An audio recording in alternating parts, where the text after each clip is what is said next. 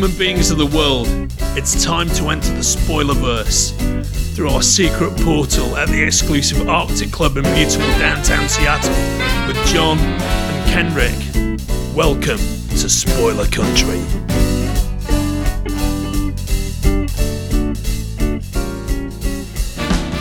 Hey, if you're listening to our show for the first time and you're on one of the social medias that we're on, like Twitter, Facebook, Instagram, any of those kinds of things, you should always check us out on scpod.net. But if you want to keep up with our latest episodes, you should bring out your smartphone, get into your favorite podcatcher, find Spoiler Country, and hit subscribe. Then you'll get all our new stuff. And if you want to reach out to us, you can do that in two ways. You can call us, leave us a voicemail at 707-656-2080. Again, 707-656-2080. Or you can shoot us an email at spoilercountry@gmail.com. Join the cult of the Spoilerverse, and welcome back to Spoiler Country.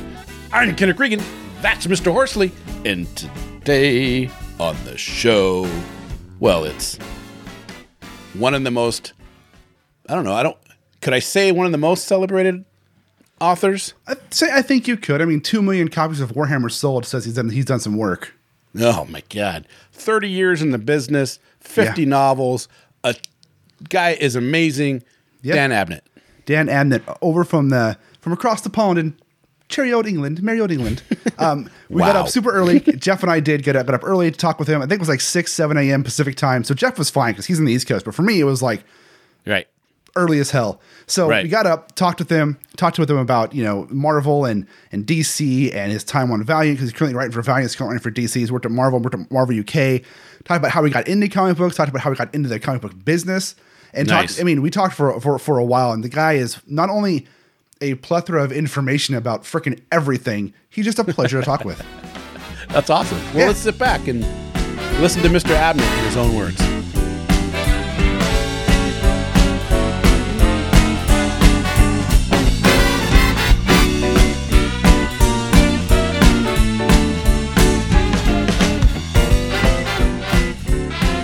All right, everybody, welcome back.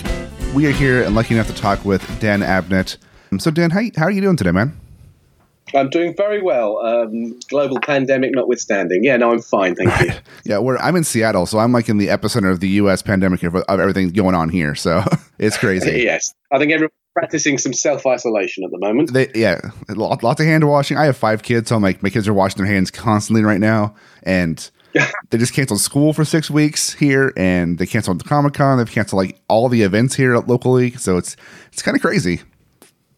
Yes, no, it certainly is. I was meant to do just over the next couple of weeks several sort of things at universities, talks at universities and things. They've all been shut down. Luckily, and I know it's become a cliche now because it's all over the place, but sort of freelancers, particularly writers and artists, are very used to self-isolation. So it's like we're in training for this. This is going to carry on regardless. Stories for an empty world. Well, those like me actually kind of enjoy this as well. So it's like, finally, it's the dream come true. I don't have to be around people. My whole life led up to this moment right now. That's right. So, Dan, you've been in comics for a while, it looks like. A terrifyingly long time, yes. I think, technically speaking, this is my 32nd year of professional writing and comics. And, well, obviously my writing is more than just comics. But, I started professionally on staff at Marvel UK in London back in 87. Oh, my goodness me. That's a long time ago. That's the year my wife was born. Well, not to make you feel old, but... So how'd you get into Marvel UK? How'd you get into writing comics with them? It was a complete fluke and an accident. So kind of short version, I've always been interested as a kid. My favorite things to do were draw pictures and write stories. They were the two things I liked and I was also good at. My parents were both artists, so I read a lot as a kid, and those were just things as a kid that I did as a hobby. 8 or 9 years old, I essentially discovered comics thanks to a friend of mine at school. I moved school. A friend of mine had, back then, Marvel. You couldn't get Marvel or DC in the UK very much, but you could get black and white reprints. There was a black and white reprint of Marvel in particular, and that's what he had inspired me. And I suddenly realized that as a child, I could do my two favorite things, which is write stories and draw pictures at the same time if I produced my own comics. So I used to write and draw my own comics. That's what I did for years as a kid. Nice. I then kind of stop. For a while, I was going to go to art college. I didn't. I realised that I was sort of better at the English side of things than I was at the art side. Ended up going to university. I had dreams of being a writer, and at the end of the entire process, coming out of university, not quite knowing what I was going to do, someone remarking upon my interest in comics said, "You should get a good job in comics." And I went, "Oh God, is that even a thing that happens to people?" And, I was fully aware of the creators of the comics that I loved reading, but it never occurred to me that there was a sort of comics industry that you could enter. So I got the address of Marvel UK in London. They were at the time, they still sort of exist. They're now called something else, but they basically had the rights to produce Marvel material in the UK. So they were responsible for a lot of the reprinting that was going on, but they also originated a lot of material on junior licensed products, so they were creating comics as well. And I just wrote to them on a whim to say, I'm interested. And they wrote back and said, "Please come in and have a chat with us." And I went, "Oh, that's lovely." So I wandered down it was Bayswater in London. I went down to Bayswater. And what I didn't realise was they had at the time been nationally advertising for editorial trainees. And they thought I was applying for a job. I was answering out. And I didn't know. So I arrived and there was a room full of other candidates. And I went, "Okay." So I adapted to the situation rapidly and had an interview and got one of the editorial trainee places they were advertising. That's awesome. And started working there. I mean, it was just pure fluke. I just thought I was going to get an interesting day out at the comic company, and it wasn't that at all. I ended up with a job. And I started working there. In fact, my early job there, once I'd done the sort of training, there was no desktop publishing. This was all old school stuff. So I can basically give me a stick and a barn and a whatever, and I can put a comic together. And essentially my first job was as assistant editor on the brand new weekly comic they were launching, which was The Real Ghostbusters. And nice. My boss, Richard Starkings, who now is Comicraft and Elephant Man and everything like that. And we worked on that. And I spent several years there working on Ghostbusters and Transformers and Thundercats and Galaxy Rangers and Thomas the Tank Engine and everything else that we were originating. And I loved it and learned a lot, made a lot of friends and contacts throughout the industry because it was part of the heart of the British comic scene, and there was a lot of artists who were now internationally famous who were sort of starting out at the same time. I think my very first Action Force story that I ever wrote was drawn by a young guy called Brian Hitch, and it was that kind of weird connective tissue of the comics industry. Anyway, the pay was terrible, absolutely terrible, and they encouraged us all to freelance, to do extra, often things like colouring and lettering. They encouraged us all to do these things, partly to increase our skill sets, and partly because it was a way of doing some overtime. Right. And there was a lot of hands-on, physical, practical work to do. And one of the things you could do was to write stories. And they encouraged us to write stories mainly so that we had a better grasp of how stories worked, so that we could then better edit the freelancers we were employing. So I wrote a lot for Ghostbusters in particular. In fact, I was Egon Spengler for 170 issues, writing a Spengler Spirit Guide. That's a lot. And I loved it, and I learned, and so after several years of doing that and various other bits and pieces, I realised that although I enjoyed editing, I enjoyed being in that environment, what I really wanted to do was write, and so I sort of went freelance eventually, and so I carried on doing that, and I've been doing it ever since, really. Quite a big plunge to go freelance, but it sort of paid off for me. So that's really how I got into it, and obviously spent the first 10 or so years just writing comics. So I started to do some of the US format, UK produced stuff like Knights of Pendragon and Death's Head, and then started to work at Marvel US as well on The Punisher, etc., and then eventually DC, and then weirdly came back in a full circle to also work for 2000 AD, which is Britain's great originated the Galaxy Greatest comic, which I've now worked for longer than I was reading it as a kid. That's crazy. So yeah, a bit of everything. Sort of really a sequence of weird events that brought me to it, but I obviously landed in the right place. And I guess about 10 years into my writing career as a freelancer, I'd always wanted to write novels as well. And I was contacted by Games Workshop, who asked me to, initially as a comic book writer, to write some comic books for their Warhammer 40k, Warhammer 40,000 license.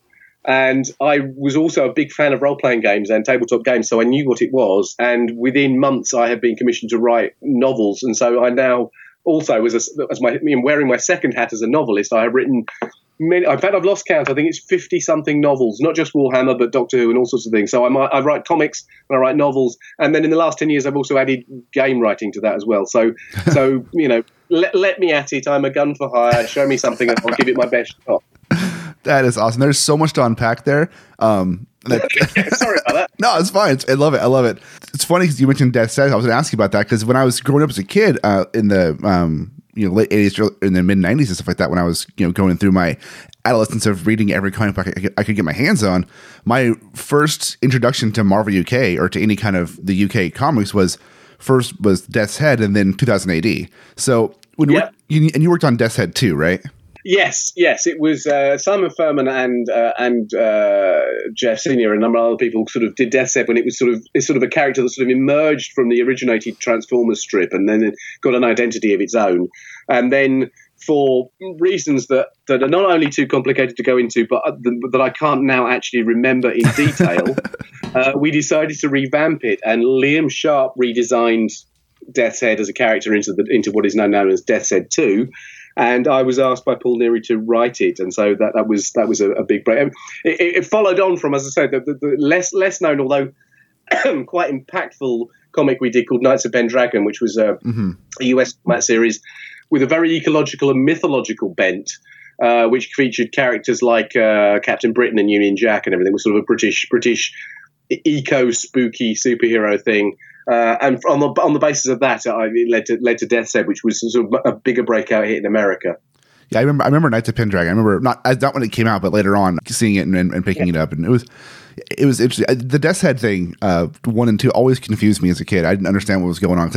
For me, it was like, oh, it's a sequel, I don't think anybody did. I think it's quite interesting that both characters now sort of exist in their own right. Right. Everybody, depending on how old you are, everybody has their own favourite Death's Head. I think there are action figures of both, and they sort of both crop up. But people tend to be very, very stalwart in which one they support, but they both coexist. One is literally an extension of the other. We could easily have a story with both of them in it. Oh, should. I don't know. Weird. I think probably deep down there are certain aspects of Death's Head 1's design that are still quite Transformerish, even though he had a very distinct look. Right. And that's what they were trying to get away from to avoid Hasbro coming after them with a machete. But yeah, both exist, and I think it depends which comics you read. I have sort of brought Death's Head 2 back into the Marvel fold several times in the cosmic books like Nova. But Death's Head 1 has got obviously a life of his own in his own books at Marvel. So it's weird. It's one of those things. It's not the only character in comics. There's more than one version of, I think. Right. It'd be interesting if they brought him into the movies at some point. Oh yeah, absolutely would. Yeah.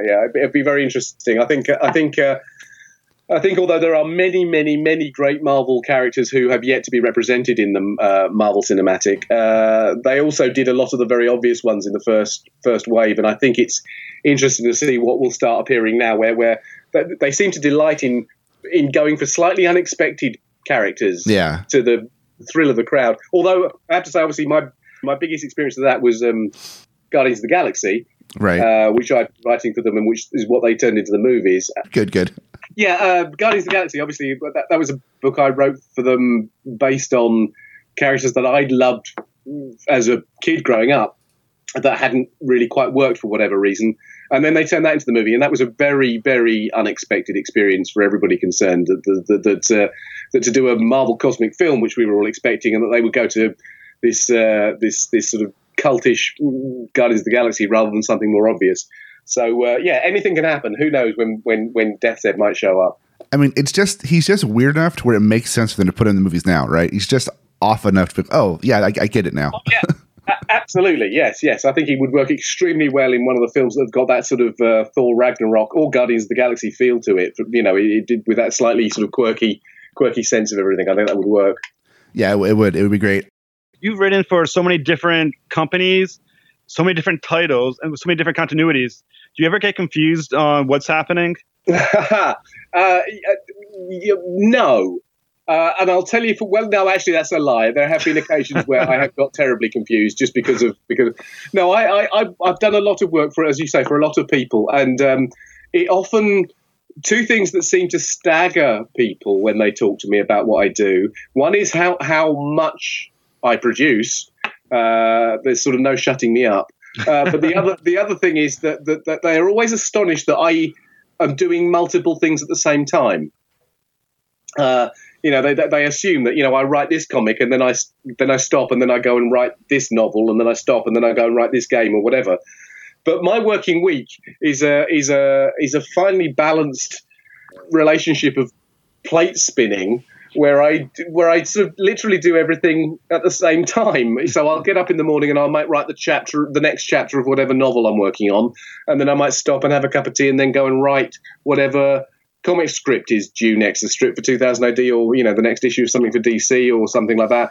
And then a day or so later I'll be working on a game and this kind of stuff. And people have no idea how I keep track of it. There is a trick to keeping track of it. I'm not sure what that is. It's obviously something I do intuitively, but I've discovered that it's I find it creatively really useful to do that, because I think if you work on any one particular thing, no matter how much you love it, that's in my case, the obvious thing would be something like Warhammer 40,000. I love writing Warhammer. I've done a lot of it, but if I only did that, I think there would come a point, probably every week or cumulatively over a period of months, where I'd just I'd never want to see a Space Marine again. I'm so sick of being stuck here in this thing. So the opportunity to just mix things up on a daily basis, to spend one morning in the 40k universe and then the afternoon in the DC universe and the following day in the Doctor Who universe and then whatever, means that I never get, things don't get stale, don't get stuck for me creatively. So I think I actually use up more of my time because I don't need as much, as it were, downtime to recover from one place before I go back into it. Does that make sense? So if I wrote 40k all day, I might need to take the following morning off because I'm up to my limit with 40k before I can come back to it. But now I can switch from one thing to another. And so the only real difficulty there, in terms of productivity, is remembering which universe you're in, which does, I know, make me sound like a Time Lord, but it does. And there was only one, I think there was one occasion a few years ago I had invented swear words for the Warhammer novels I wrote. I'd invented swear words for a strip I wrote for 2000 AD called Sinister Dexter, and there are also invented swear words in Guardians of the Galaxy. So yeah, it must be about 10, 15 years ago that this happened. And I realised I'd written the scripts that week and I'd used the wrong invented swear words in the wrong universe. But that was the only time where it was like a real kind of, I've got to go back and correct that now. That's very cool. Well, the other thing I think is really fascinating about you is that because you've written for so many different publishers, you have a unique perspective, I think, on working with these publishers. Is there something that each publisher does that's maybe uniquely better or interesting, or something that you kind of notice that, with this company, I really need to do something right like this versus maybe DC or Valiant? Yeah. I know what you mean, and that is absolutely the case. I think if you're a sort of freelance writer, and essentially a writer of tie-in or licensed product, because a lot of what we're talking about is that. I mean, I have written my own creator-owned stuff and my own sort of original novels, etc., etc., etc. But a lot of it, even when you're writing for, say, the Marvel or DC universe, you're writing tie-in. You're writing characters that pre-exist. You're contributing to an IP, and you've got to learn how those characters work. So no matter how original and how creative you're being in trying to bring something new and fresh and tell a story, or stylistically even tell a story that's new, you've still got to get it right. You've got to respect the heritage and legacy of that character. So with every company, there is you sort of need to learn the ground rules and respect them. And those ground rules aren't even static. So, for instance, when I was working for an example, Marvel back in the early 90s, it's very different from working for Marvel in the mid-noughties or now. You know, the character, the profile of a company, the attitudes, the tastes of a company will change over time. So you need to be sort of reactive to what current needs are and what current interests are. There have been occasions with many different companies where there are certain things I know that there's no point pitching because they're not interested in, and then 5 years later, that's exactly what they're looking for. You know, there's sort of things go in and out of fashion all the time. But yes, there are always, generally speaking, particularly attractive reasons for working with particular companies. The opportunity to write great characters. I think Marvel has got an amazing universe that appeals to me mainly because I grew up reading it. I'm more familiar with the Marvel universe than I am, for instance, with the DC universe. So it's always appealed to me very much. And I like that there is a sort of Marvel flavor that I've always enjoyed connecting with. I have conversely, though, a long and extremely enjoyable relationship with DC, who've got such iconic, long-standing characters and have, to me, a sort of a more structured universe that has withstood the test of time and every attempt to reboot it one way or another. And I have particularly good working relationships with DC editors. I've always found them very nice, very thorough people. And even though it's all superheroes, the tone with which you approach a DC book is different to the tone that you'd approach a Marvel book, I think. I mean, in all kinds of difficult to quantify ways, but there is just instinctively you're feeling it in a different way. And then by contrast, obviously, I don't know, the Warhammer universe is, a grim darkness of the far future where everything's on fire and no one's happy, and it's gothic and it's depressing and it's kind of traumatic, and it's a very, very different thing. I think of Warhammer as being very, very British in its sensibility as a science fiction product. It's sort of so nihilistic, and 2000 AD, which I love and I adore 2000 AD, is that they're just much more much more science fiction than superhero. Yeah. And they're telling their stories in a weekly anthologized form, so 5 pages a week rather than 20 pages a month. So the storytelling pattern is different. And 2000 AD to me breeds an enormous amount of creativity. Quite often when I will spontaneously generate ideas, and I'll quite often go, well, I can use that in the next DC story I tell because there's a very DC thing, or I can use that in the next Marvel, whatever. Some stories I go, that's just weird. Oh, that'll be 2000 AD. So sometimes, and I love writing for 2000 AD. And 2000 AD itself obviously isn't just one thing, it's an anthology. So I have 6 or 7 strips in that I've created that I write on a regular basis. That's insane. Having also written their classic characters like Judge Dredd and a Rogue Trooper and that kind of stuff. But there's Sinister Dexter, there's Kingdom, there's Grey Area, there's Brink, a series that Ian Culbard and I produced for 2000 AD, which for the last 2 years has been voted the most popular thing in 2000 AD, which is wonderful, and we love doing that. And so quite often, just the point of the week where I stop and write just a simple 5-page strip for whatever's due next at 2000 AD is an opportunity. It's just a creative joy. If you're with the best will in the world slogging your way through a DC crossover where there's a lot of heavy lifting and mechanical thought involved about just how you make your story work, no matter how much fun it is, how you make your story work in relation to a broader universe, 2000 AD is a place you can just go and be spontaneous and do something. So yes, everyone has their own flavor, and sometimes I even coordinate my working timetable based on what kind of mood I need to be in to do things. I mean, if you're a freelancer, you just get on with the job anyway, even if you're not feeling up to it. You just, you don't wait for the muse to strike. You just get on with it. But I do know that there are certain things that are more fun. If I'm in a very sort of driven, creative mood, that's a great time to get on with a big story for DC or something like that. And if I just want to sort of relax and put a smile on my face, that's a time to write something for 2000 AD or the magazine or whatever, So there are different ways of handling it, and you just sort of you kind of measure your what you're doing and the sort of things you do according to what the editors are going to be receptive to. That was a long-winded answer. I'm very sorry about that. No, that was great though, because you went through a lot of things. I had some follow-up questions. She kind of answered them in that explanation, which is wonderful. Makes it easy. That's me answering my own questions. It makes my job easier. It's totally cool. So Marvel UK, right? Yeah, that was a big thing, and this is the question that I don't know. I didn't growing up. I knew Marvel UK, but was there a DC counterpart to that in the UK? As far as I am able to remember, there was not. I think nowadays certain DC titles are republished over here in different formats. That was really it. When I was a kid and growing up, I was aware of the British comics industry, which produced, as I say, very different comics to the American. There were very, very few superheroes.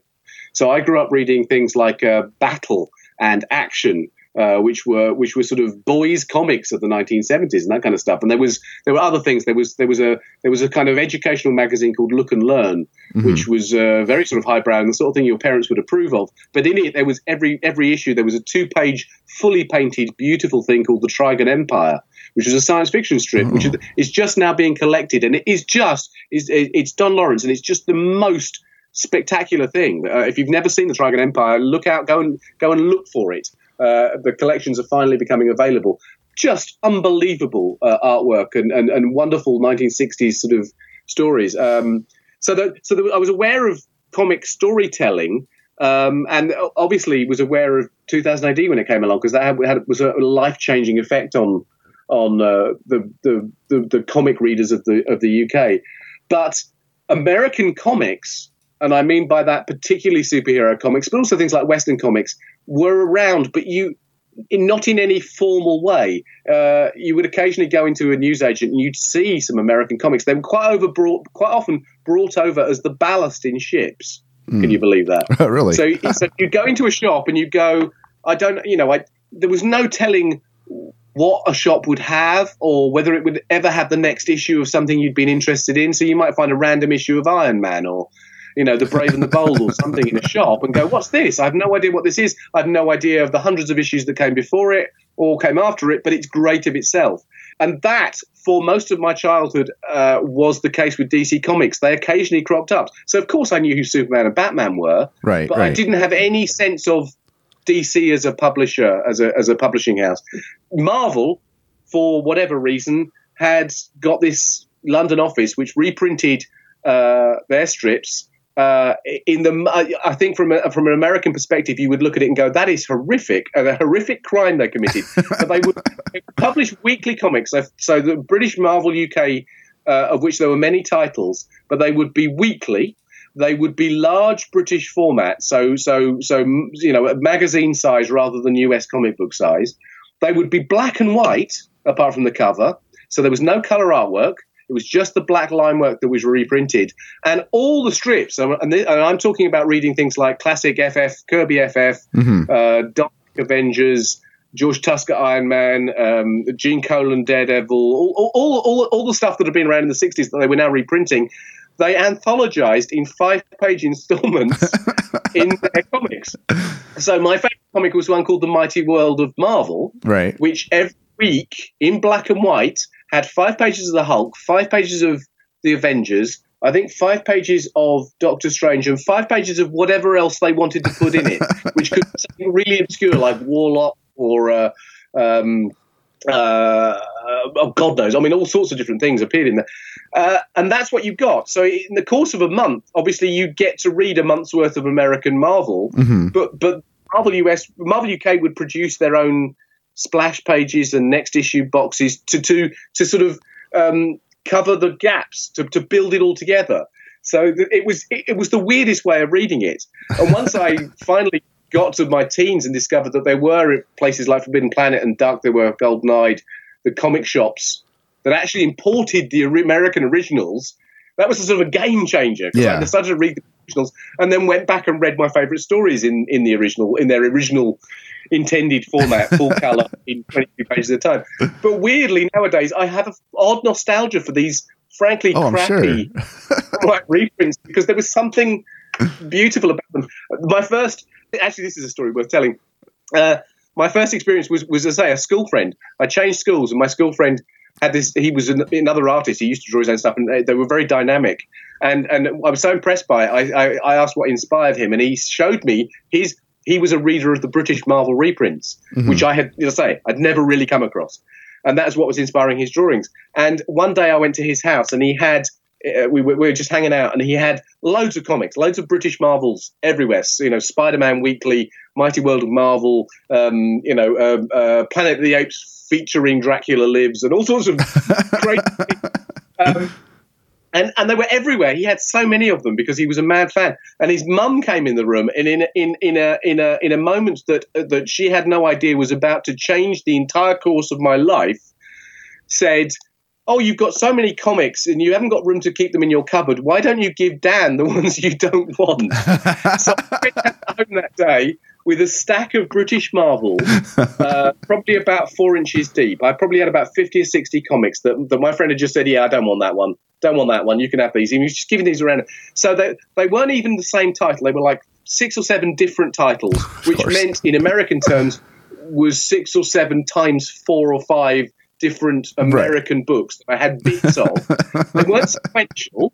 I had very few issues that were more than 2 or 3 in a row. And so I had, in the most extraordinary jigsaw sense, a pile of comics that were sometimes the beginnings of stories with no end, sometimes the ends of stories with no beginning, sometimes the middles, and they weren't even the complete American book. So it couldn't be more of a mosaic. But I read those comics over and over and over and over again for months and months and months, possibly years, whilst I finally persuaded my parents that actually I should be able to get a couple of Marvel comics to read on my own stuff. And I think what happened was, in my mind, I filled in all the gaps. Mm-hmm. I filled in all the bits of those comics that were missing. I put the ends on stories that I only knew the beginnings of, and the beginnings in whatever.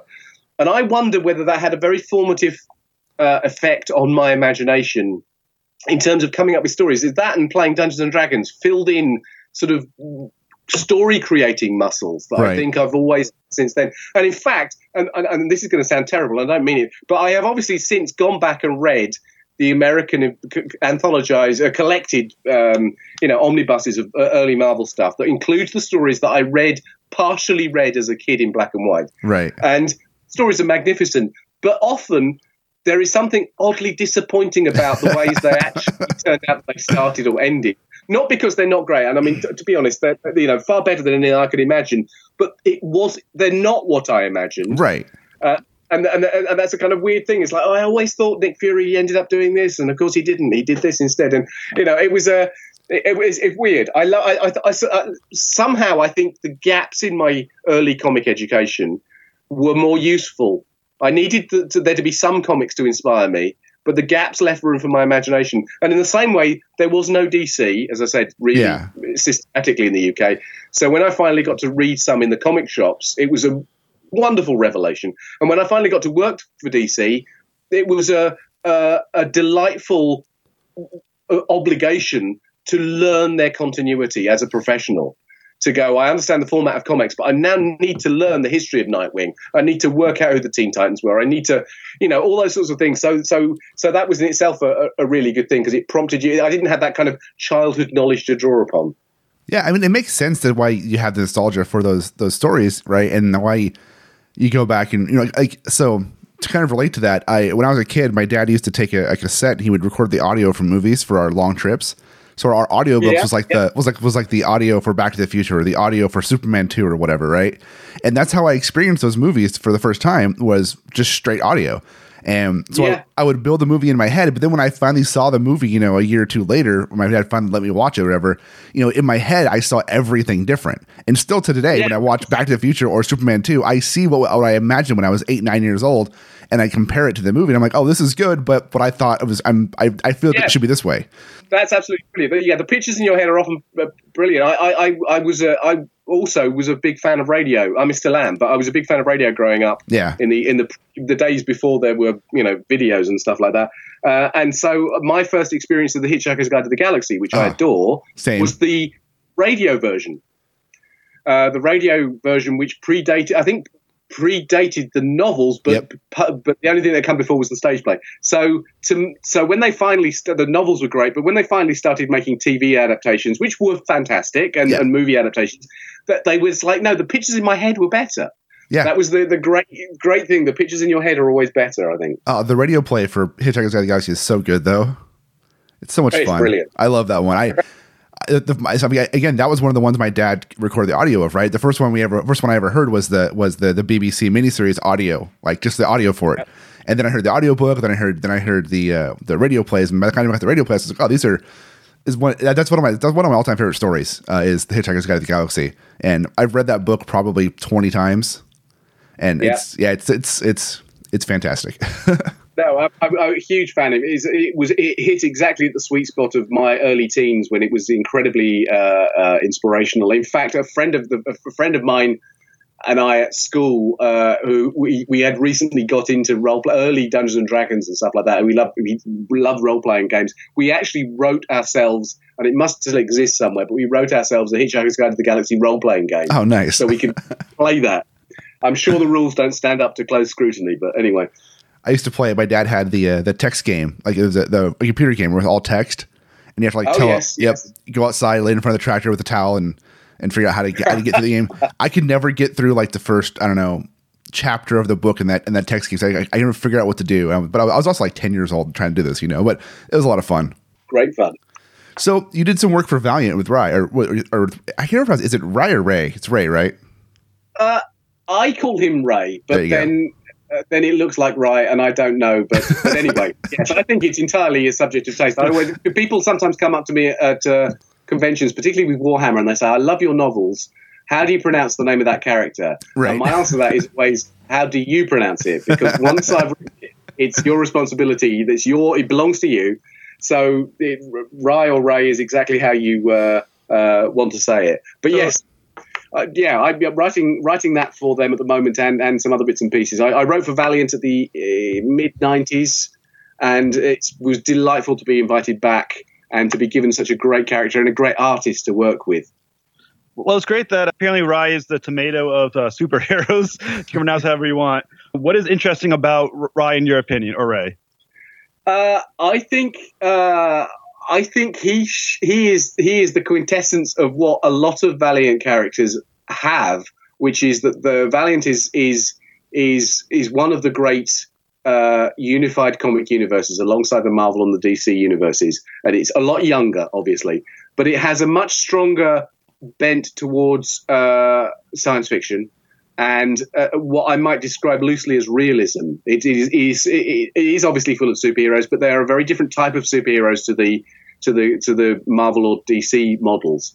And I find that writing for Valiant on Rai particularly, but on for other things, there is actually an opportunity to unleash some of the science fiction writer in me that I use normally for novels and for 2000 AD. That their universe is one in which I can use ideas that it's not so much don't fit into Marvel or DC, but Marvel and DC have done in their own way so many times that they are no longer fresh. So in the Valiant universe, for instance, and this is just a hypothetical, but if you wrote an alien invasion story in the Valiant universe, that would be a huge deal because it doesn't happen very often. It hasn't happened very often. Whereas if you do it in Marvel or DC, it's like, oh, again, this is another alien race. Do you know what I mean? So there is a kind of, it's a beautifully worked out universe, but there is a kind of freshness to it where it is still capable of supporting in a really dramatic and big way the sorts of things that other older comics, perhaps it's become, no matter how freshly you do it, is tired. And with Rai or Ray, there is I've sort of been given the future of the Valiant universe. It's set in the year 4002 or whatever. So it's sort of cosmic, which is my very particular favorite thing to write. And there is an opportunity to do things and to sort of create a world. I'm not quite as connected to contemporary events in the Valiant universe, so I can extrapolate and I can do all sorts of very creative things, and that is immense fun. And as I said, Juan, who is the artist on that, is extraordinarily cinematic and brilliant in his detail. And so I write stuff knowing that I can deliver. It will deliver on the promise of the idea. So, because you're writing for an artist who's going to render it in the most extraordinary detail, for instance, and that's a real treat to be able to do. It means that in the Valiant universe, I think you can make greater drama out of something smaller. which sounds weird, but you can have two characters sort of just engage in a hand-to-hand fight or a motorbike chase that I think DC and Marvel would go, oh God, that's really tame. Can't it be on jetpacks in space with can we make this bigger and bigger? Which of course you can. Right. But the Valiant universe is grounded enough for the idea that somebody might crash their motorbike is a big deal and will be life-threatening to that character. And therefore it is laden with inherent drama for those characters. And I think that's a really interesting thing. It's like their levels are set not less, but in a different place. So it is an opportunity to tell very different types of stories. So your current Ray series is based off of Fallen World, which you also wrote, and then that's based on Ray 4001 by Matt. For people who may want to jump into the series, how well versed do you need to be in the background of Ray from these other series to jump into this one? With everything I write, one way or another, no matter who the publisher, I always try and make sure it's accessible as quickly as possible and requires the least amount of background research for a reader. There is a great rule of comics that every issue is someone's first. And I've never tried to let go of that. Obviously, it helps with any great long-running character. It helps if you know the resonances of their continuity and what's gone on in the past, because then it gives added depth and meaning and importance and significance to the story. But I'd like to think that you could pick up a book like Rye and be able to read it and understand what's going on and get into it. And if that then inspires you so much that you want to go out and get the back issues and the trades and catch up with where you are, that's fantastic. So the circumstance of Rye is simply that it is the far future, that there is the as depicted in Fallen World, most of humanity lived in this utopian paradise in this orbital city called New Japan that was ruled over by an AI called Father who looked after them all, and Rye was his son. He's he's techno-organic, and he was the sort of champion and defender of New Japan. And in Fallen World, what happens, and in the stuff that Matt wrote before that, Rye discovers that Father is not quite as nice as everybody thought he was, and this is a sort of enforced utopia, which is pretty grim.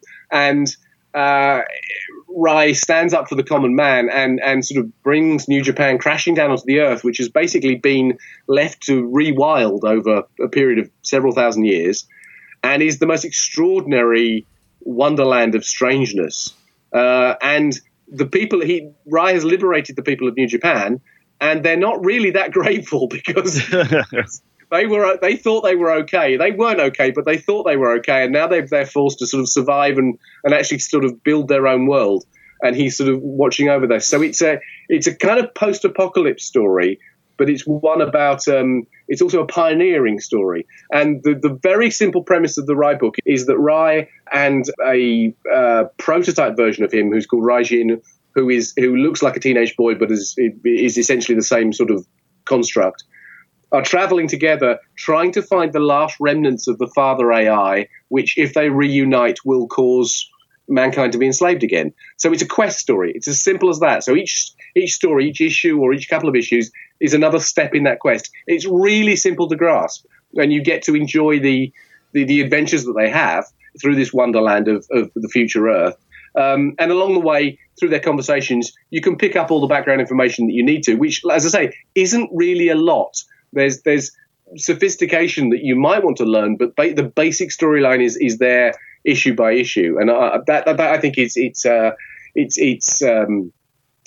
charm, if you like. It's a very simple story in an incredibly complex setting, which you obviously get every time you read one of the issues. So the complexity is right there for you. The simplicity of why it's happening is not hard to pick up. Well, I must say I'm loving what you're doing with that series. I thought issue 5 was fantastic. And one thing I really liked about issue 5 is when you have Ray saying that he's trying to be human so he knows how to die. I think that was a beautiful quote that you have in that issue, and had me wondering, does he really mean that? Or, I mean, is he really thinking about working towards dying? Is it just something he's saying for the moment? I certainly think he believes it in the moment he says it. The next story arc will examine that in more detail. But I think, yes, he's he's an interesting character because he's partly organic, so he's partly as it were, a real human, but he's partly positronic, and he has seen that technology has, in so many ways, runaway technology, certainly not just technology generally, but runaway technology has been the ruination of mankind and the sort of caused mankind's enslavement, and that actually it's, generally speaking, a bad thing. So he is a living example of something that is a bad thing. And whilst he is functioning, he has a very specific task to perform, which is to make sure that Father can never come back. But once that's over, he wants to be human, and he wants to have the capacity to be finite in the way that humanity is supposed to be finite. That like you cherish the life you have, but the life is not endless. So he's interesting because he's sort of technology that is opposing technology. He's technology that exists in order to make sure that technology is secured and not a danger. And once that's over, what happens to him? And to him, I think the answer to that is he wants to be human and therefore be able to die and step away from it. This is something that we will be exploring in detail. But yeah, I'm glad you liked the line. It was a pretty profound moment because I think up to that point, people have been expecting his underlying motivation to be something rather different. And when he comes out with that, speaking to Gilad in that 5th issue, I think it is quite shocking. And yeah, I mean, I think the writing in issue 5 is really beautiful. And I really thought that you also by exploring not only Rai, but also the sense of how does he feel towards Ray Jin, which is curiously a guy who's older than he is, but sort of the younger version of him in some weird twist to it. Does he really feel nothing for Ray Jin? I mean, he's part human, like you said. Does he really feel nothing for him? Again, it's quite difficult to perceive exactly how much Rai is being sort of very deliberately controlled and not showing emotion, and how much of it is actually him lacking the experience to express his emotions and that kind of stuff. So their relationship, I think, is fascinating. Raijin, as you say, is older. He's essentially Rai's older brother. He is an earlier prototype who possesses most of the same abilities, but he was built as a child. He is in the form of a child because he was built to be a kind of Astro Boy type mascot rather than a fully fledged warrior defender. So they have this weird relationship where the older brother is the physically younger brother of the younger brother, if you see what I mean. And Raijin has a much more human approach to things. He's much more sympathetic. He's much more concerned about people's welfare and helping people. And he's generally speaking appalled by what he sees as Rai's ruthlessness and severity, and is constantly nagging him to do things. And in the next arc, as you will quickly see in the next couple of issues, him nagging Rai is beginning to go, maybe he should be listening to his older brother. Maybe his older brother has got a decent point of view, but that in itself leads them into inevitably, sort of danger and problems, because the once you start sticking up for people and veering from your chosen path, you get into all sorts of trouble. So they're great. They're almost like the angel and devil on your shoulder. Their interplay, which I think is really, really good. I think there is a genuine sense of care between them. Neither would want anything to happen to the other. And we're slowly peeling back the motivations. It'll be very interesting to see, and I will give no spoilers, but it'll be very interesting to see if Rai ever gets to the point where he turns to Raijin and expresses in any way, shape or form a sort of fraternal love or his connection to his brother, because at the moment, he very much seems to be using Raijin as just a useful instrument, a tool, a weapon, in order to get the job done. It's an ongoing, evolving relationship. And like I said, I think the exploration of what it is to be human, or the human aspect of ourselves, is one of the best themes in the entire comic in the series so far. And that also, I thought it was great that you brought in the Eternal Warrior as well. Why did you introduce him, and what perspective do you think he's giving to the series beyond Raijin and Ray? Like, what else does he bring to the table? Well, I think Eternal Warrior is a fantastic character, one of my absolute favourites in the Valiant universe, and I love the fact that although he is definitely human, we understand that he is sort of also post-human in a completely different way to Rai. He's not technologically boosted. This guy has essentially lived forever because he's been chosen to be the defender of Earth and the sort of ecological spirit of Earth. And that has given him huge perspective. I mean, just like so much perspective, it's difficult to take into account. So with writing a book that was as it were stranded out in the future, away from all the other Valiant titles, I did want to see which characters would be around, and therefore I could pick up on. And he's an obvious one because of his longevity. And I just thought it would be really interesting because his Gilad, the Eternal Warrior's relationship to the Geomancer, who he is sworn to protect and is younger and smaller than him, is so similar to Rai's relationship with Rajin, yet their approach to their dynamics are completely different. So I wanted to bring in somebody who was, by any other standards, would be a great ally for Rai to have, but actually to put them on opposing sides of a conflict, and for Gilad to really, I suppose, criticize or even attack Rai for his attitudes and the things that he was doing, but also himself come to some sort of understanding about why Rai had to do what he was doing. They're great. They're different, sort of different versions of the same dynamic, and that makes them very, very, very interesting to put together. That is really interesting. That's so cool. The Valiant universe was brand new when I was a kid, right? And my dad got into it big time, and so I read all these characters my dad would bring home, and then it was so cool when they brought it back and started doing them again, because it's such a rich universe to dive into, you know.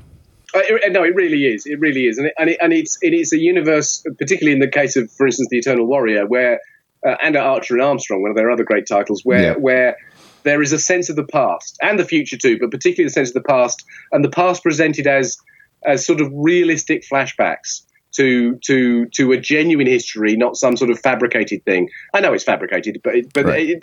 There's more care put into the sense of the past and where they come from. And some of the story, obviously, I've been catching up on Valiant books to make sure that I'm in sync with their continuity, and sort of was, as I said, similar to what I was saying about reading DC comics when I first started coming to DC and realizing that I'd really missed out.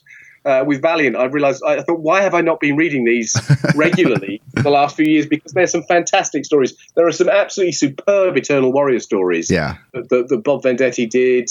The Wrath of the Eternal Warrior is an amazing series. There are events like the Valiant, and I'm trying to remember what the other names of the other ones are. There's several crossover events they've done that have just been superb, and felt that they had real significance to the course of the universe's history, rather than just being a cool thing we could do now. You know, right. There was some really good stuff. There is a great, I think it's called The Book of Death. It was a 4-part series that's about the origin of the Eternal Warrior and the beginning of that conflict and the Geomancer, which is sort of it's a sort of Stone Age thing, and it's just brilliant. So yes, they are a company that is producing within the construct of mainstream, is still producing some incredibly original stuff. That's so cool. That's so cool. So you talk about your time with DC Comics and all the research you did, and you're working on Justice League Odyssey. What kind of research did you do for that?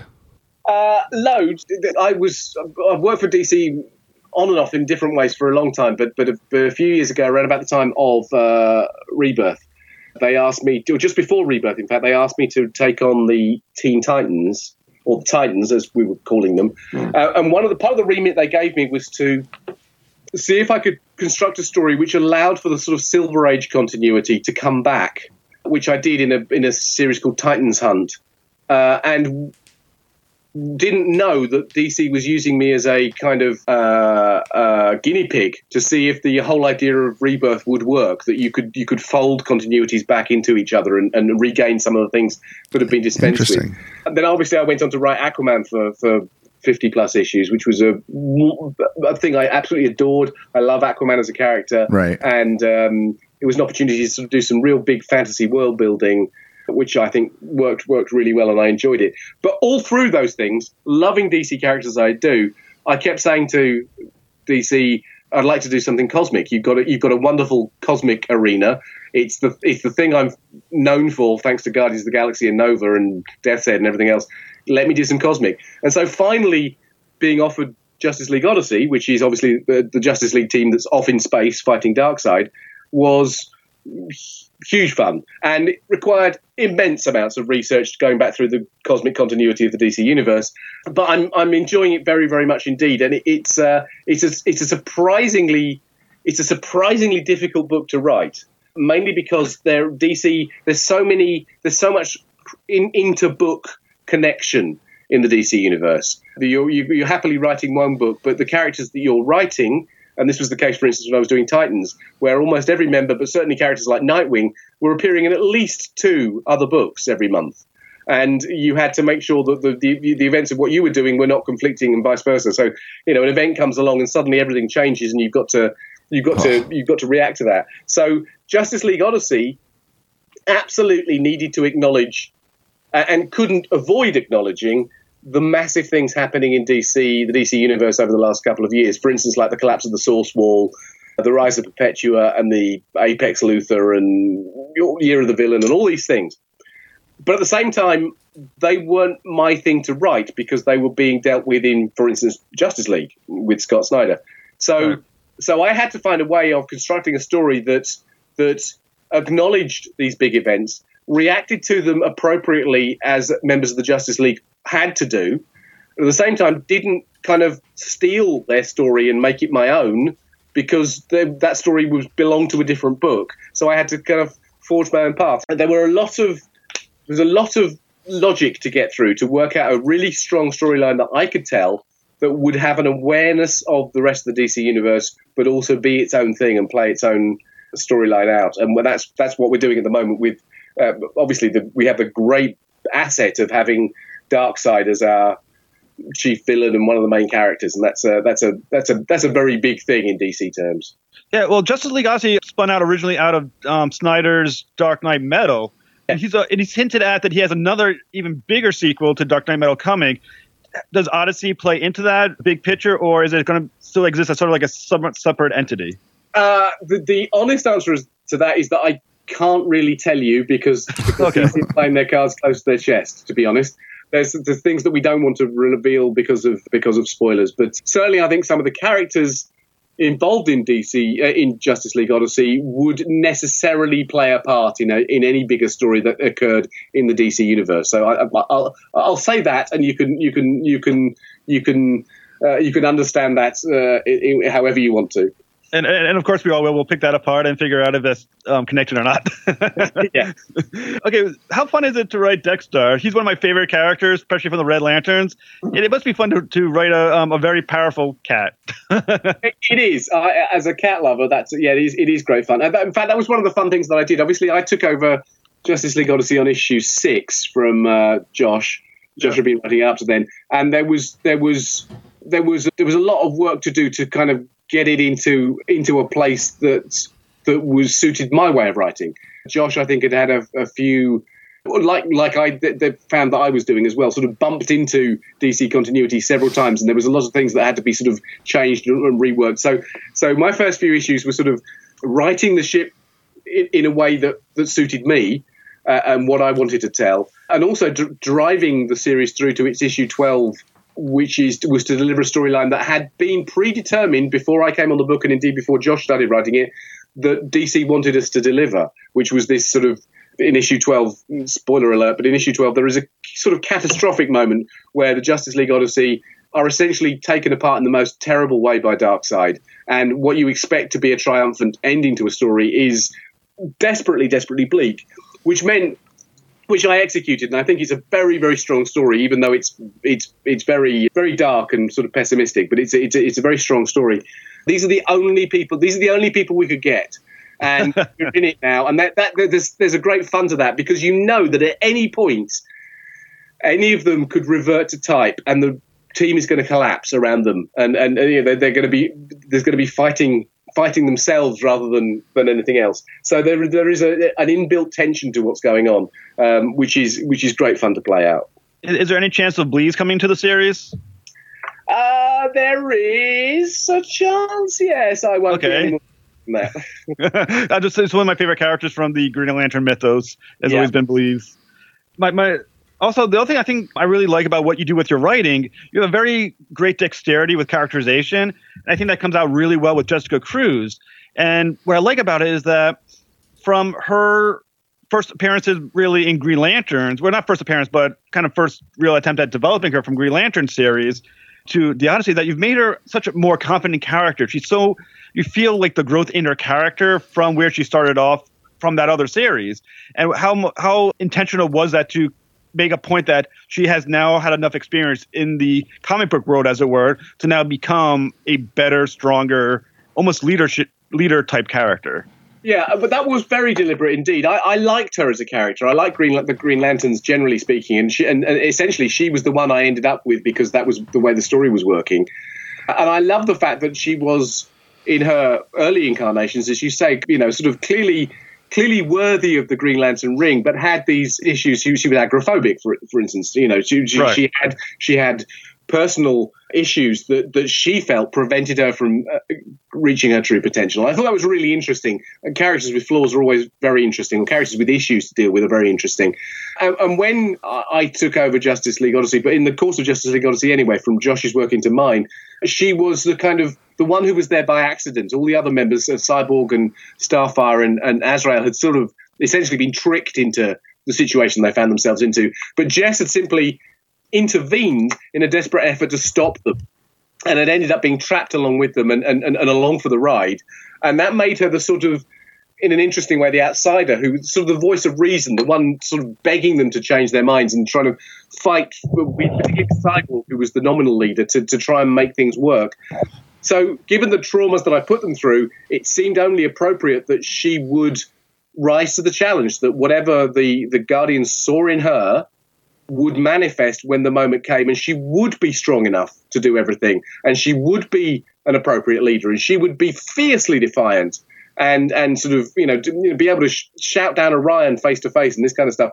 That growth was very, very deliberate, because she couldn't, as it were, afford to be weak at that point. Her back was to the wall and she couldn't afford to be weak. And that doesn't mean that I have rebooted her or refitted her or got rid of her past and her secret fears. In fact, they get mentioned quite a lot. She hasn't left them behind, but she's grown into herself as a person. She's overcome her own personal obstacles and difficulties in order to fulfill this role. And I think that's great. That's the sort of character I want to read in the comic. I want to see a character who is experiencing some kind of growth and change and developing and perhaps defying the odds to prove that they are worthy as a hero. That's cool. And I've sort of grown to love her. I think when I took the book on, I thought, well, whatever Green Lantern they give me, that'll be fine. But I'm so glad I got Jess. I think she is a terrific character, and I hope that at whatever point we finish this book and she, as it were, returns to the DC universe for other writers to handle, that she is seen in a slightly different light, because she's gone through this sort of epic hero's journey that has made her, as tough as any of the other Green Lanterns.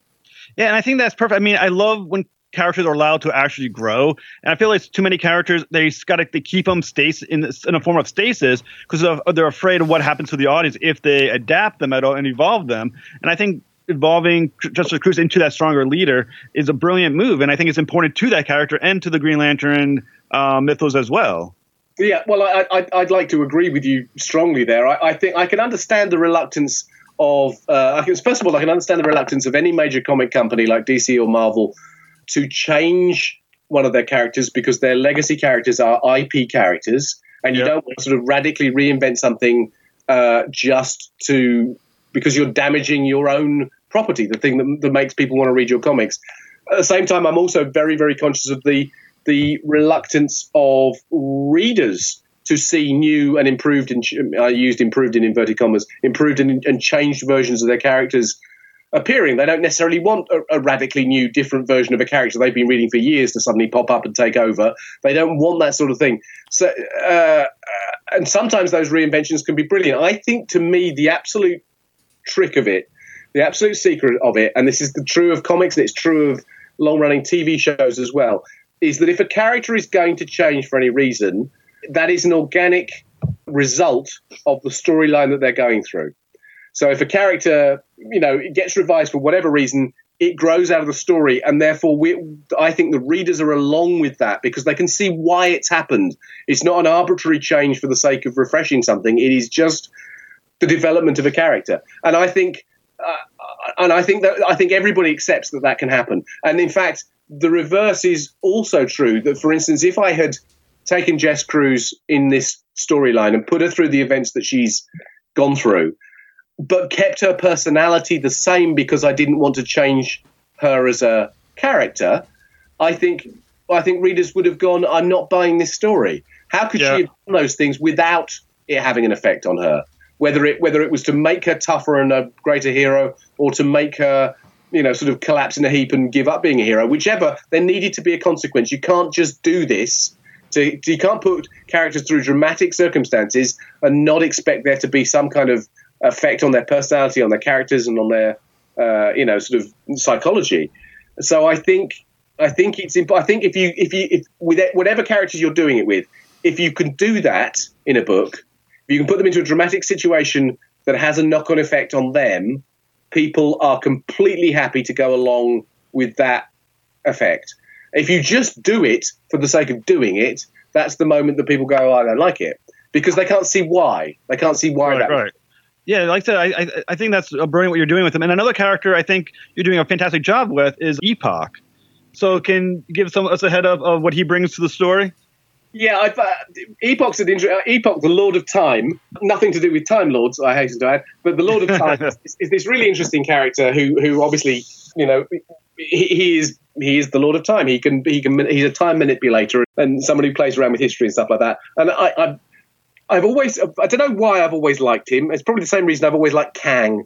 But I've always liked the Lord of Time because, if nothing else, I always thought the revision to his costumes that were made probably about 15, 20 years ago now were pretty damn cool. And I quite liked it. And I always thought, I want to use this guy. He looks great. And I wanted to place into the story a powerful individual who would offset the almost overbalancing power of Darkseid, but do so in a completely different way. Epoch is not Darkseid's equal in terms of physical power or godlike power or anything like that. But Epoch has got the ability to control something so profound, time, that it actually makes him an actual rival to Darkseid. Darkseid is potentially wary of Epoch because of what Epoch can specifically do. But I also love the idea of Epoch being not harebrained as such. He's not a scatty character, but he kind of exists in a plurality of time, which means that he's quite a difficult person to get on with because he's never the same person twice. And that's something to have fun with playing around with, where he's constantly flicking in and out of reality because he's existing in different times. And he doesn't observe linear time in the same way that other characters do. And at one point they have a whole conversation about he starts talking and they can't quite understand what he's saying. Is because he's using these weird words that are actually vocabulary that a temporally adept being would use, that are sort of different tenses for past and future that we don't have. And he's just a really cool guy. I love the fact that he's driven by a genuinely noble purpose, which means that our heroes want to help him. At the same time, he is ludicrously dangerous. And if he gets everything wrong, which he often gives the impression of doing so because he's got that scatty air about him, that everything is, he's literally going to collapse the history of the DC universe, and indeed the DC universe itself, and all continuity, into a smoking pile because he's just made some accidental miscalculation. So he's a fun character to use. He is the diametric opposite. Despite his high level power, he's the diametric opposite to the sort of cold, implacable, immensely powerful role of Darkseid, you always get the sense that he knows exactly what he's doing, why he's doing it, and he's planning 4 steps ahead. With Epoch, you're going, I don't think he even knows it's Tuesday and where he's supposed to be and where he left his trousers or anything like that. And I think that's a great contrast to have. So in your opinion then, well, not your opinion, I mean, you're the writer, but Epoch's intentions then are pure, and can someone like him who does live in such a weird aspect of time even have the similar intentions and goals as regular people would have? Again, this is something the story is revealing, but I'm certainly writing Epoch as if he at least genuinely believes what he is doing is a good thing.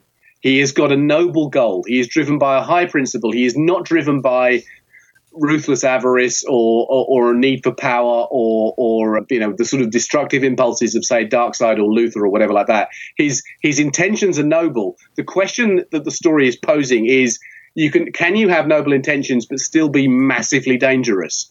Is just because you've got this high-minded ideal, does it mean you can execute it properly? Are you in your own pure, good, honest way as dangerous as one of the great threats. And I think that's an interesting thing to do because no member of the Justice League, I think, would want to stop Epoch doing anything on the basis of having a chat with him, because they go, oh my God, I'm right there with you. I want that too. And then you start to realize how he's going to do it and what methods he's going to use and the risks involved.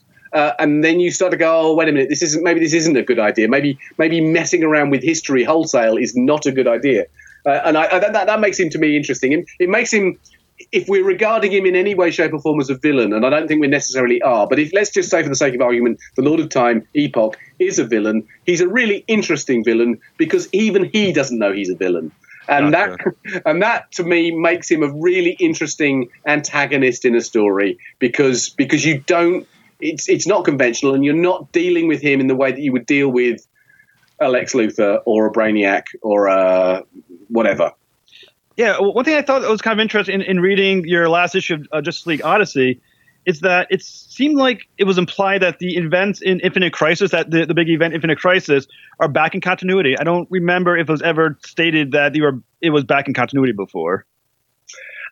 Yeah, he makes an allusion to that. He makes a speech which sort of alludes to different things. I am not saying that I have officially brought something back into continuity. What I am suggesting is that Epoch has got a profound multiversal grasp of all the possibilities of things that could and would have happened, and therefore is alluding to things that may not have happened in this DC universe, but could happen in could have happened in a DC universe. He's got, if you like, that comic book reader's overview of the history of the DC continuity and how, doing something here would change this, and this reboot here would change that, and essentially that's what he's doing. I suppose in some respects he is a satirical commentary on what the big universes do to themselves on a regular basis, and everything like that. He even talks about continuity and rebooting and this kind of stuff all the time. And there are, I think it's fair to say I'm being quite wry about the relationship between the big publishers and their readerships, and the fact that, readerships love it when something big happens, and also there are readers who go, no, you can't reboot it. I don't want another reboot. And this is in some respects, in a very soft way. I'm not saying this is a big, profound story, but in a very soft way, what Epoch is proposing is rebooting the DC universe. And he can give you all the really good reasons why that is not only a great thing, but actually a worthwhile thing and a needed and a valuable thing. All the bad things that it will get rid of. And at the same time, there are people there going, yeah, but I know this universe. And I think maybe that's a dangerous thing to do, and I think you're throwing out the baby with the bathwater and all that kind of stuff. So although the story wasn't constructed to do that, I think along the way we have a little sidelong commentary about the way not just DC, Marvel, everybody might look at the way their long-term continuities work and how they clean things up. There is a huge need in the comics industry at the moment, it seems to me, to make everything absolutely brand new and fresh to attract new readers. And I although I think it's been done many times very successfully over the years, I always question that, because I go back to my 9-year-old self when I started reading Marvel, and then slightly after that DC. I walked in and I bought, issue 170 whatever of Daredevil. It never occurred to me to worry that I hadn't read the previous 160 whatever issues.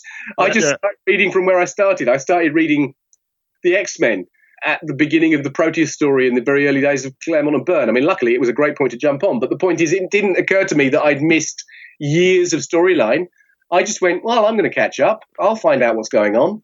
And I think I think the industry is sort of doing a disservice to its readership and to assume that they're too, dare I say it, too stupid or too lazy to do that themselves. If somebody wants to read Spider-Man or Justice League Odyssey or whatever the book is, they want to read it.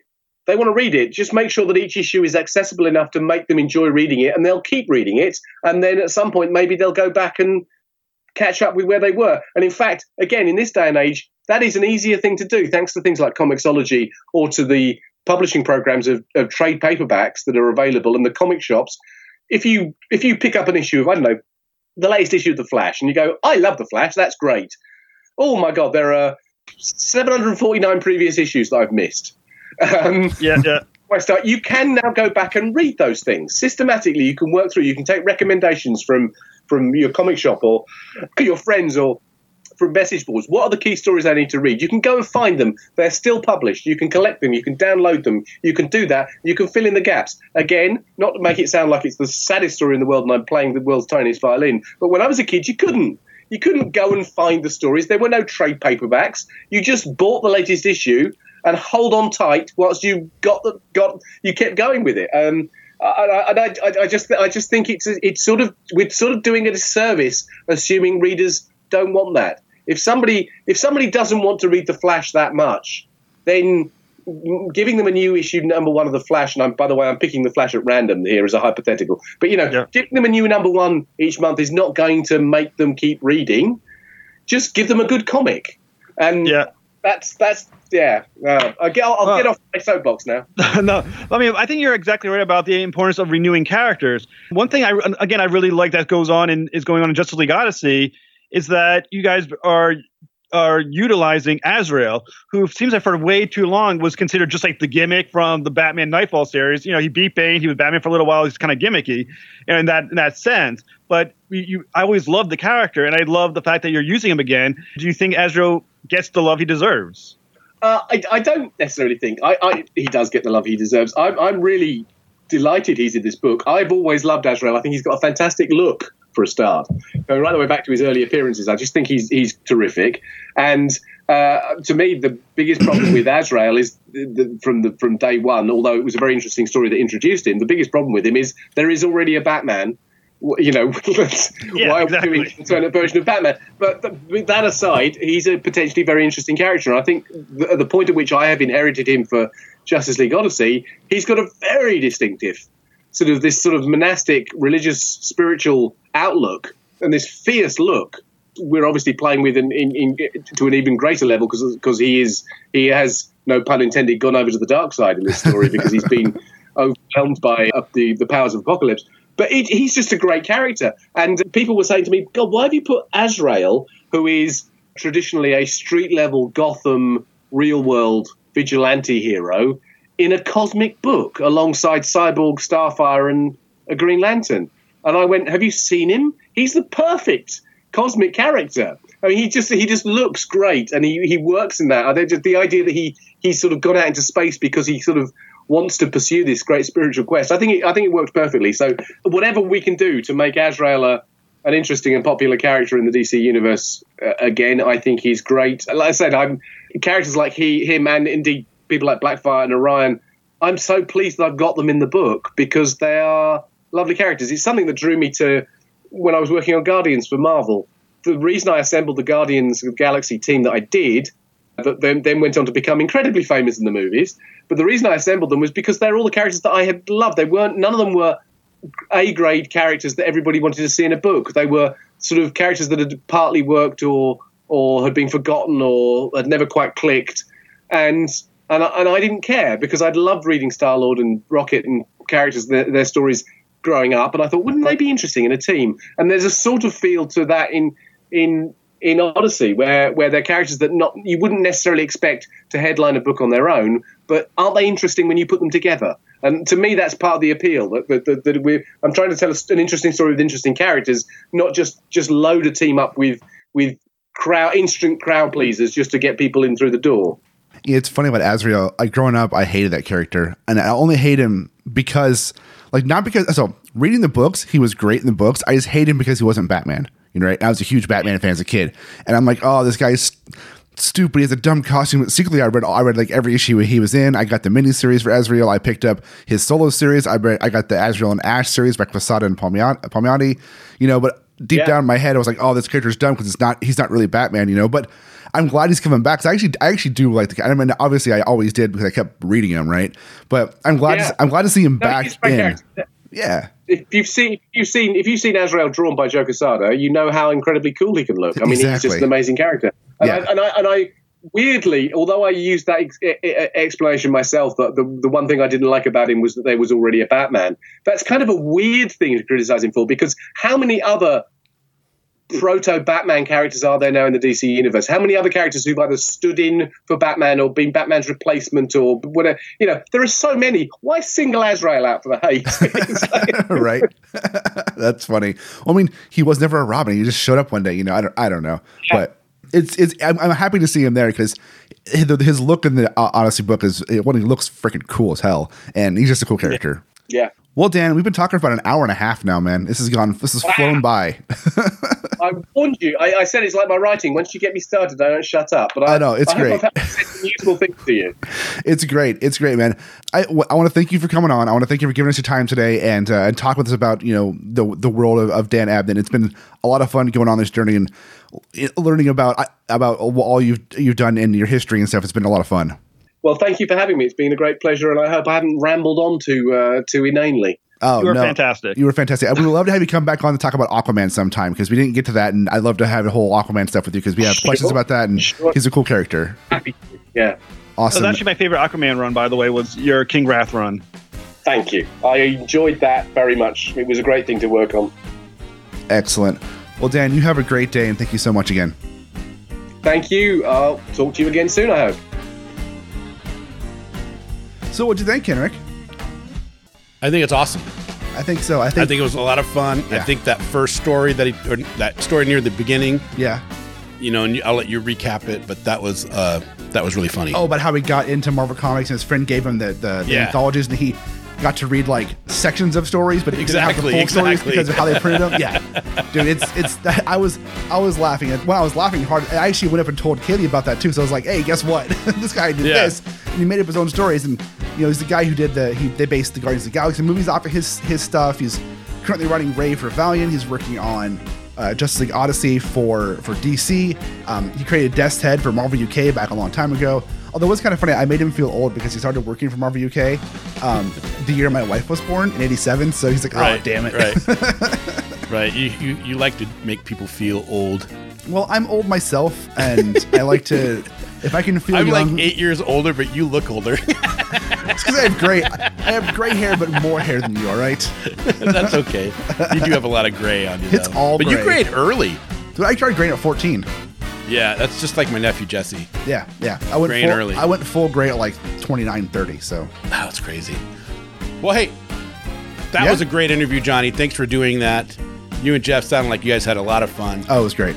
And Mr. Abnett was amazing. Hopefully we can get him back on again. But if you like that and you want to hear more interviews with the people that you're interested in, then go over to spoilerverse.com because there is a ton of stuff there. There are so many interviews with so many great comic book writers, artists, actors, directors, musicians, composers, producers, you name it, we talk to them. I mean, It's just, I don't want to name drop, but let's name drop a little bit. We got Emily Swallow. We got Jerry Conway. We got Robert Wool. We got the great everybody else Robert you can possibly Wool. think of. Everybody. We got them all. Just them all. Everybody. Yeah, it really is quite amazing. You really should go over there, check it out. You'll have a lot of fun. We have a ton of articles that come out on a daily and so many other podcasts that are on the spoilerverse.com website. You really got to go check them out. There's something there for everybody. Yeah, there is literally probably 600 episodes of content for free with no paywall you can go listen to right now. Yep. So you should do that. So if you like all that and you want to be a part of the Spoilerverse, there's a couple ways to join. You can get on Twitter. Yep. And you can like us on Twitter and we'll, going back and forth with us there. You can get us on the Facebook page, Spoilerverse or Spoiler Country. Yep. And you can get us on there. And if you really, really, really love us, then you can get on your podcatcher on your smartphone and, search for Spoiler Country. Yeah. Hit subscribe, and you'll get all the newest content. And then to go above and beyond, something to really, really help us out is get on iTunes or get on Google Play or whatever your favorite podcatcher is and give us a review. And tell them why you like us or maybe something we can do better. I don't know. But whatever you want to do, help us out. It does help a lot. Yeah, and if you want to send us some comments outside of public eyes, you can just email us at spoilercountry@gmail.com and we'll respond to it eventually. We're not the best about getting back to emails, but we do eventually. I think I responded to an email a month ago from a guy who emailed us back in 2018. I felt so bad about it. All right, guys. But I'll call myself out, so I'll call it out. There you go. All right, guys. I think that's a show. That's a show. Thanks you so much for joining us. Don't forget, in our oceans of podcasts, We are Cthulhu. and as Cthulhu compels you to do, open the mind. And read more.